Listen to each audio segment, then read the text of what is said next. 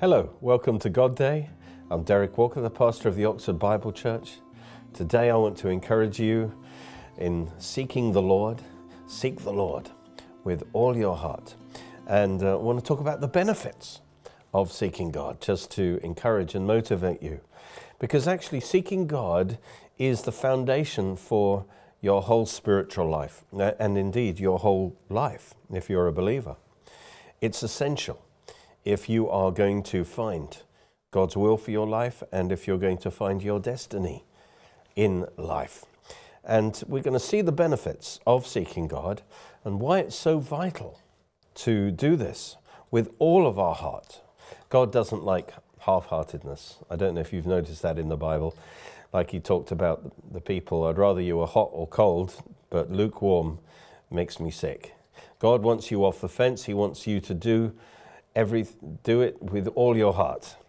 And but it helps to see what the benefits are to help motivate us to do that, because there's so many things demanding our attention in the natural world that we live in. If we're not careful, they will crowd out what's really important, and that is seeking God and His Spirit in our life, His presence in our life. So we must make it our first priority to seek God above everything else. And really, the best way to do that is to make sure at the start of each day you spend time with God. I'm going to take as our basic text today Psalm 105, verses 1 to 4. And he says, "Oh, give thanks to the Lord. Call upon His name," that's prayer. "Make known His deeds among the peoples," that's witnessing. "Sing to Him, sing psalms to Him. Tell of all His wondrous works. Glory in His holy name." That's praise. You know, the name of God is His character. And we are to glory in His awesome character, His goodness and His power and His faithfulness and His love. And then it says, "Let the hearts of those rejoice who seek the Lord." And actually, this is one of the benefits here, because here it says that if you seek the Lord, you will bring your heart into joy. The joy of the Lord will fill your heart, because when you seek God, God's presence comes into your heart, and in His presence, Psalm 16 says, there is fullness of joy. And then it says, and here's a key verse in verse 4, "Seek the Lord and His strength, seek His face forevermore." Beautiful saying. It's also in 1 Chronicles 16:11. And here it says there are like two sides of the coin of seeking God. First of all, we are told to seek God, and then he clarifies that as seek His face. And he emphasizes that more than anything. Seek His face forevermore. But there's a second aspect to seeking God, and that is seek His strength. Now, neither of those two things actually is seeking for things, okay? In fact, things, blessings in our life are the byproduct of seeking God, but they are not the main thing. Our eyes should not be on the things. It's great to be blessed with things, don't get me wrong, manifestations of God's grace, but the most important thing is to be plugged into the source. And the things will take care of themselves, basically. And so to seek His strength is actually talking about seeking His hand, seeking His power to fill our soul. Okay? And that's the presence of God within us. It isn't talking about an outward manifestation, but it's God's presence within us that will produce the outward manifestations of God. And so to seek His face, that's the emphasis. It means that we seek face-to-face fellowship with God, intimacy with God, to look God in the face, to love Him. And that's the first thing, to seek God for Himself. Don't seek God for things. Don't seek God for your ministry. Don't seek God for, some financial blessing. Seek God for Himself, first of all, just to know God better. You see, That's what he's saying, because otherwise we get into idolatry, where the things or our ministry or whatever else is more important to us than our closeness to God, you see. And so we are to seek God, seek his face, and not just to be satisfied to know about him, but to know him personally as he is in himself, because he is the most exciting being that is. But it is also good to seek his strength, to seek the Spirit of God to fill our soul, to seek his power, his wisdom. Again, this is internal. This is not talking about manifestations here, but to seek his healing power, to seek his wisdom. His wisdom comes as a spirit of wisdom. We seek that, and then that will produce results in our life as we obey him. So we want to experience his hand upon us and within us.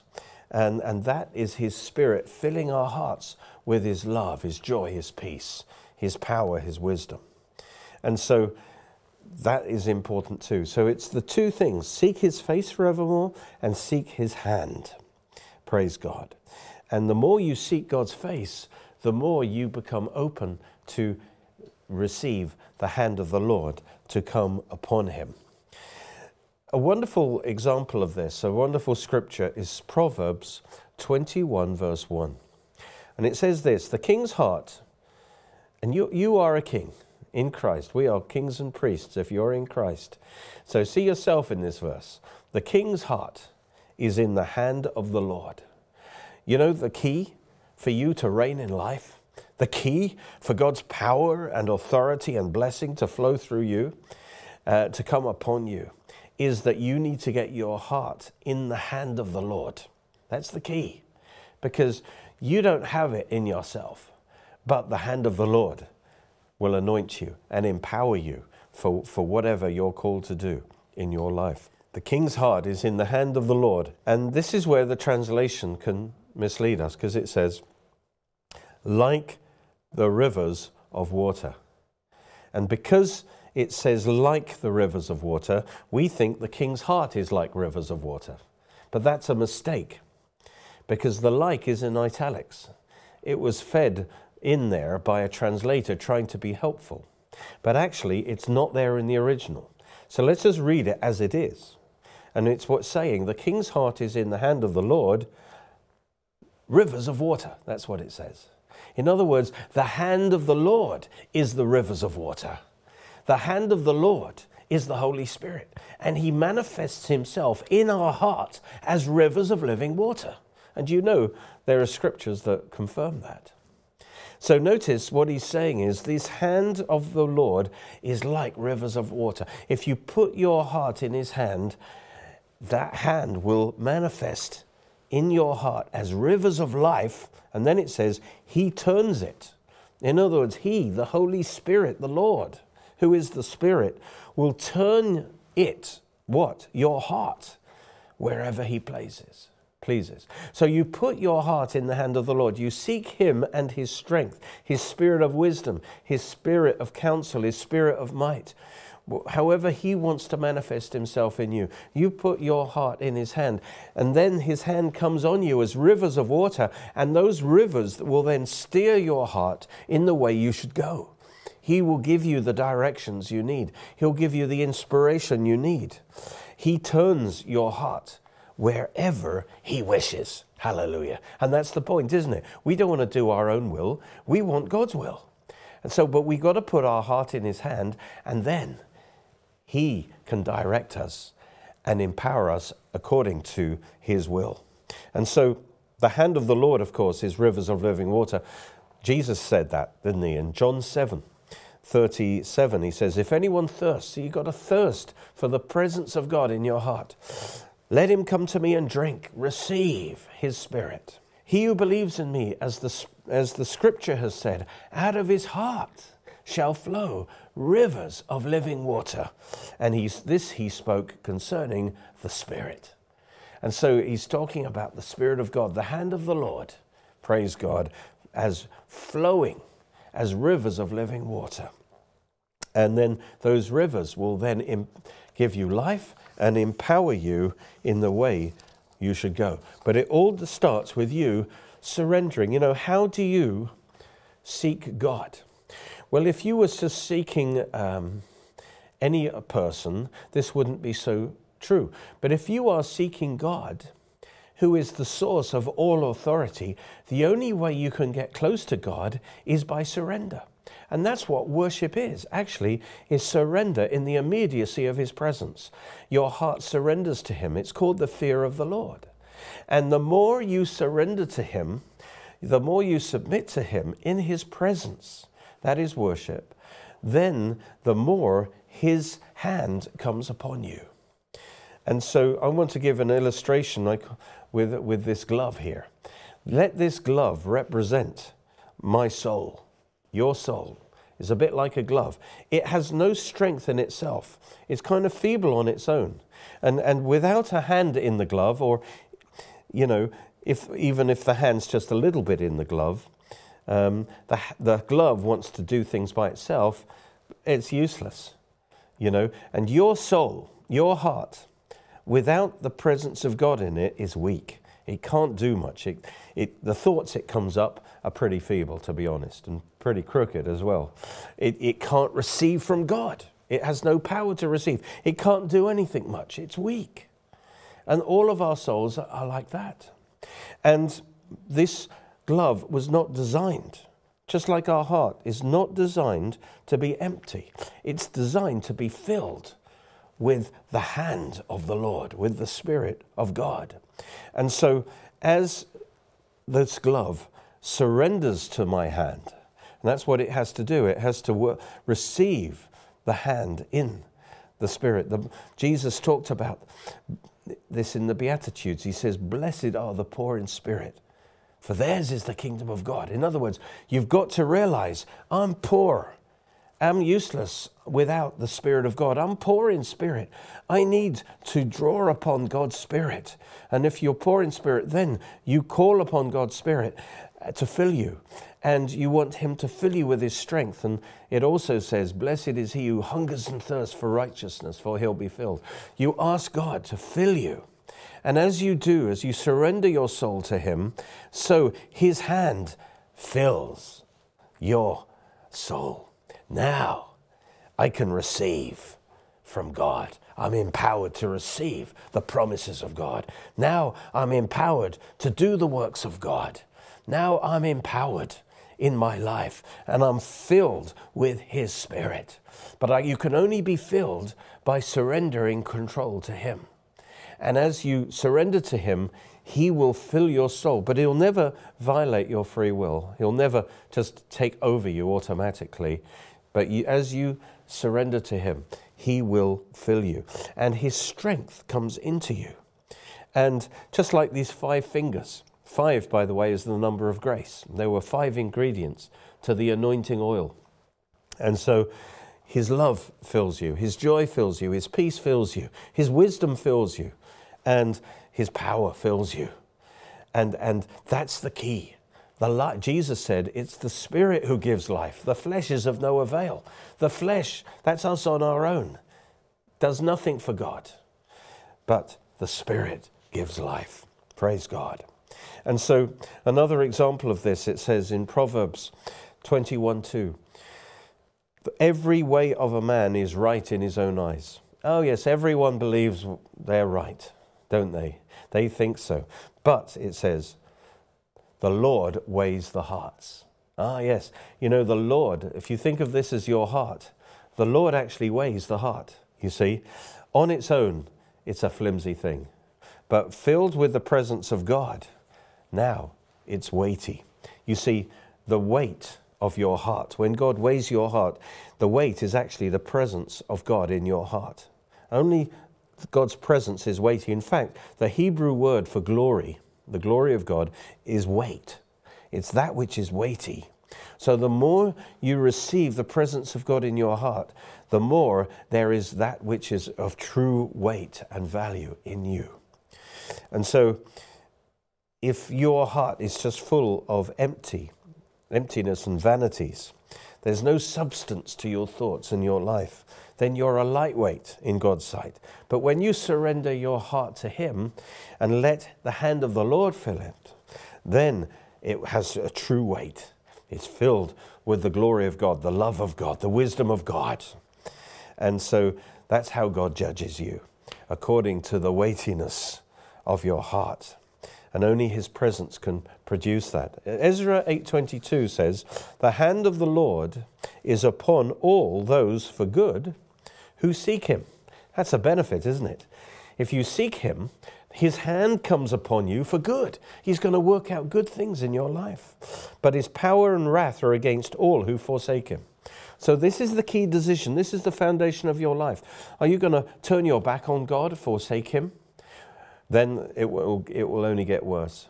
But if you come to God, the hand of the Lord will come on you as you seek him, and he will work good in your life. And so we are to lift up our hearts into his presence by praise, thanksgiving, and worship. As we draw near to God, he draws near to us, and he fills our heart. Praise God. And you know he's doing that when you receive his peace and then his joy. Your soul enters into rest. Hosea 10:12 says, "Break up your fallow ground, for it is time to seek the Lord." Praise God. Till he comes and rains righteousness on you. So you repent of any sin that he makes clear to you.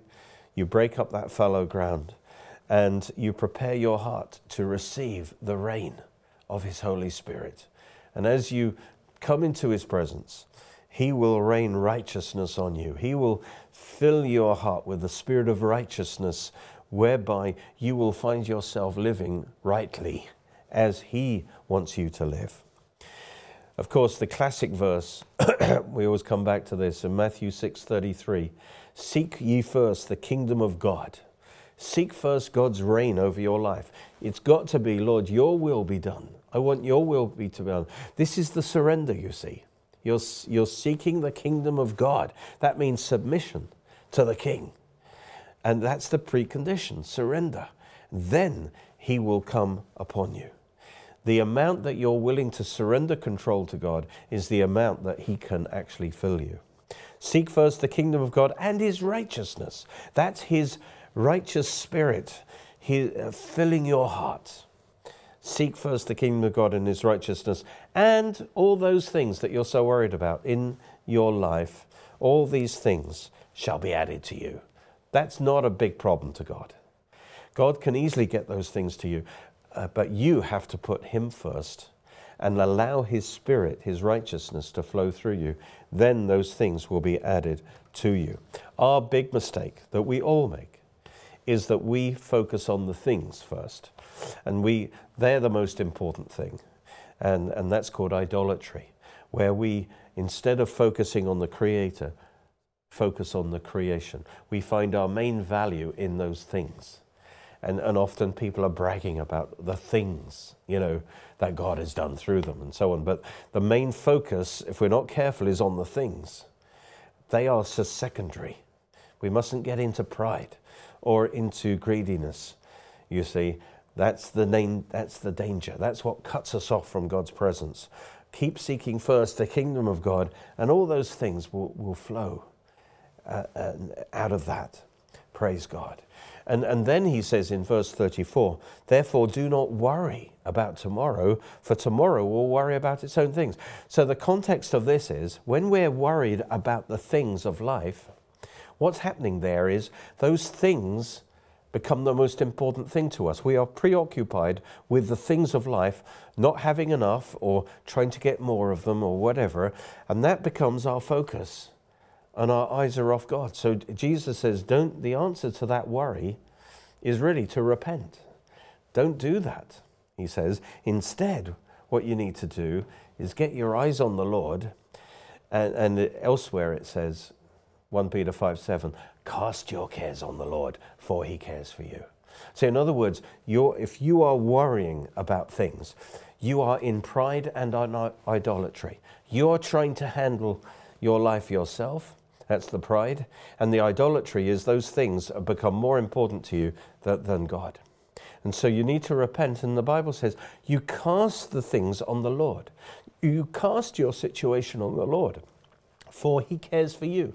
You've got to trust him, that he is interested in your life, that if you put it into his hands, he will work it out for you. And what you're really doing is you're surrendering leadership to God. You're casting the care on him, and you're saying, God, I put this situation in your hands. I'm not going to be the leader anymore. You're going to be the leader. And I'll do nothing if you tell me to do nothing, but if you give me an instruction how I should handle this, then I'll obey you. But you're putting yourself under God's authority, and then you will come into peace because you're not carrying the weight of that leadership in that situation. And then you can relax because God's in charge. And so that's how he wants us to live. Seek first the kingdom of God, put ourselves under his authority, and trust him for the righteousness. Trust him that he will give us the instructions as to how to handle that situation. And just then relax. And how do I know if I've actually done that? Well, Philippians 4, 6 and 7 tells us how we can know. It says, be anxious for nothing, but in everything by prayer and supplication with thanksgiving, let your requests be made known to God. Give it to God. Present the issue to God, you see. Seek God and seek his answer to the situation. And then it says, when you've really done that, and one key that you've done it, he says, pray about it with thanksgiving. See, that when that thanksgiving comes out of your mouth, that's a sign that you've really given it to God. You see, you've prayed about it, and then you start thanking God. Thank you, Lord. It's in your hands now. You're going to work this out. You're going to work this situation for my good. Hallelujah. You're going to give me the wisdom. And once you start thanking God, that's the voice of faith. That's a sign that you've really have given it to God. Because sometimes we give it to God and then we take it right back. So make sure you get through into thanksgiving. And then he says, and the peace of God. This is the sign that you're submitted to God, is that now that the peace of God comes into your heart. That's the Spirit of God. When you've submitted your heart to God, the Spirit of God comes in and he gives you peace. Notice, the peace of God. It's God's own peace that comes from his presence, which surpasses all understanding. In other words, this peace doesn't come from your own mind. It doesn't come from you sorting your thoughts out. No, it surpasses understanding. In other words, it comes from a deeper realm than your soul, than your understanding. It comes from the Spirit. So when you surrender, what happens is the peace of God flows up from your spirit in the Holy Spirit. And now your soul enters into peace. That's how you know you're submitted to God. If you're worrying and anxious, you are in pride. You're not submitted to God. You have to give it to God and let his peace fill you. And then it says that peace will guard your hearts and minds through Christ Jesus. That peace will fill your heart and protect you from fear and worry. And you kind of thinking, I ought to be worried about this, but I'm not, because the peace of God is protecting you. Colossians 3:15 says, let the peace of God rule in your hearts. You see, you have to surrender to God. You've got to let the peace of God rule in your hearts. Then the implication here is it will then act as an umpire. The peace of God will tell you what is God's will and what's not. If you're about to do something that's not God's will, you just won't have that peace. But if it is God's will, the peace of God will flow it. That peace in your heart, God will guide you through that peace. Another benefit of seeking God is love. Romans 5:5 says that God has shed abroad or poured out into our hearts his love by the Holy Spirit whom he's given to us. So God, when we open our heart to God and seek God, he will start pouring his love into our hearts. Love for God, love for people. Praise God. Joy as well. It says in Psalm 40:16, let all those who seek you rejoice and be glad in you. Psalm 16:11 says, in your presence is fullness of joy forevermore. So we get into the presence of God, and God's presence will fill us, and then we will start experiencing joy. Another classic verse is in Isaiah he talks about those who wait on the Lord shall renew their strength. So you get a renewal of strength when you wait on the Lord, when you seek God. And then it says they will mount up with wings like eagles. They will run and not be weary, and they'll walk and not faint. And what happens is that as the Spirit of God fills your wings, as it were, your wings of faith, you rise up higher and higher. And what that also talks about is that you are able to see situations from God's perspective, from above, from the high place, you see. And that means God gives you wisdom. You are elevated in your thoughts, and you are able to see from above and with eagle eyes, as it were. And then you see the bigger picture and you see what to do. And so waiting on the Lord gives you strength, gives you understanding, gives you wisdom. It also gives you life. Amos 5:4, thus says the Lord, seek me and live. Praise God. And Psalm 69:32, we'll finish with this one. The humble will see this and be glad, and you who seek God, your hearts will live.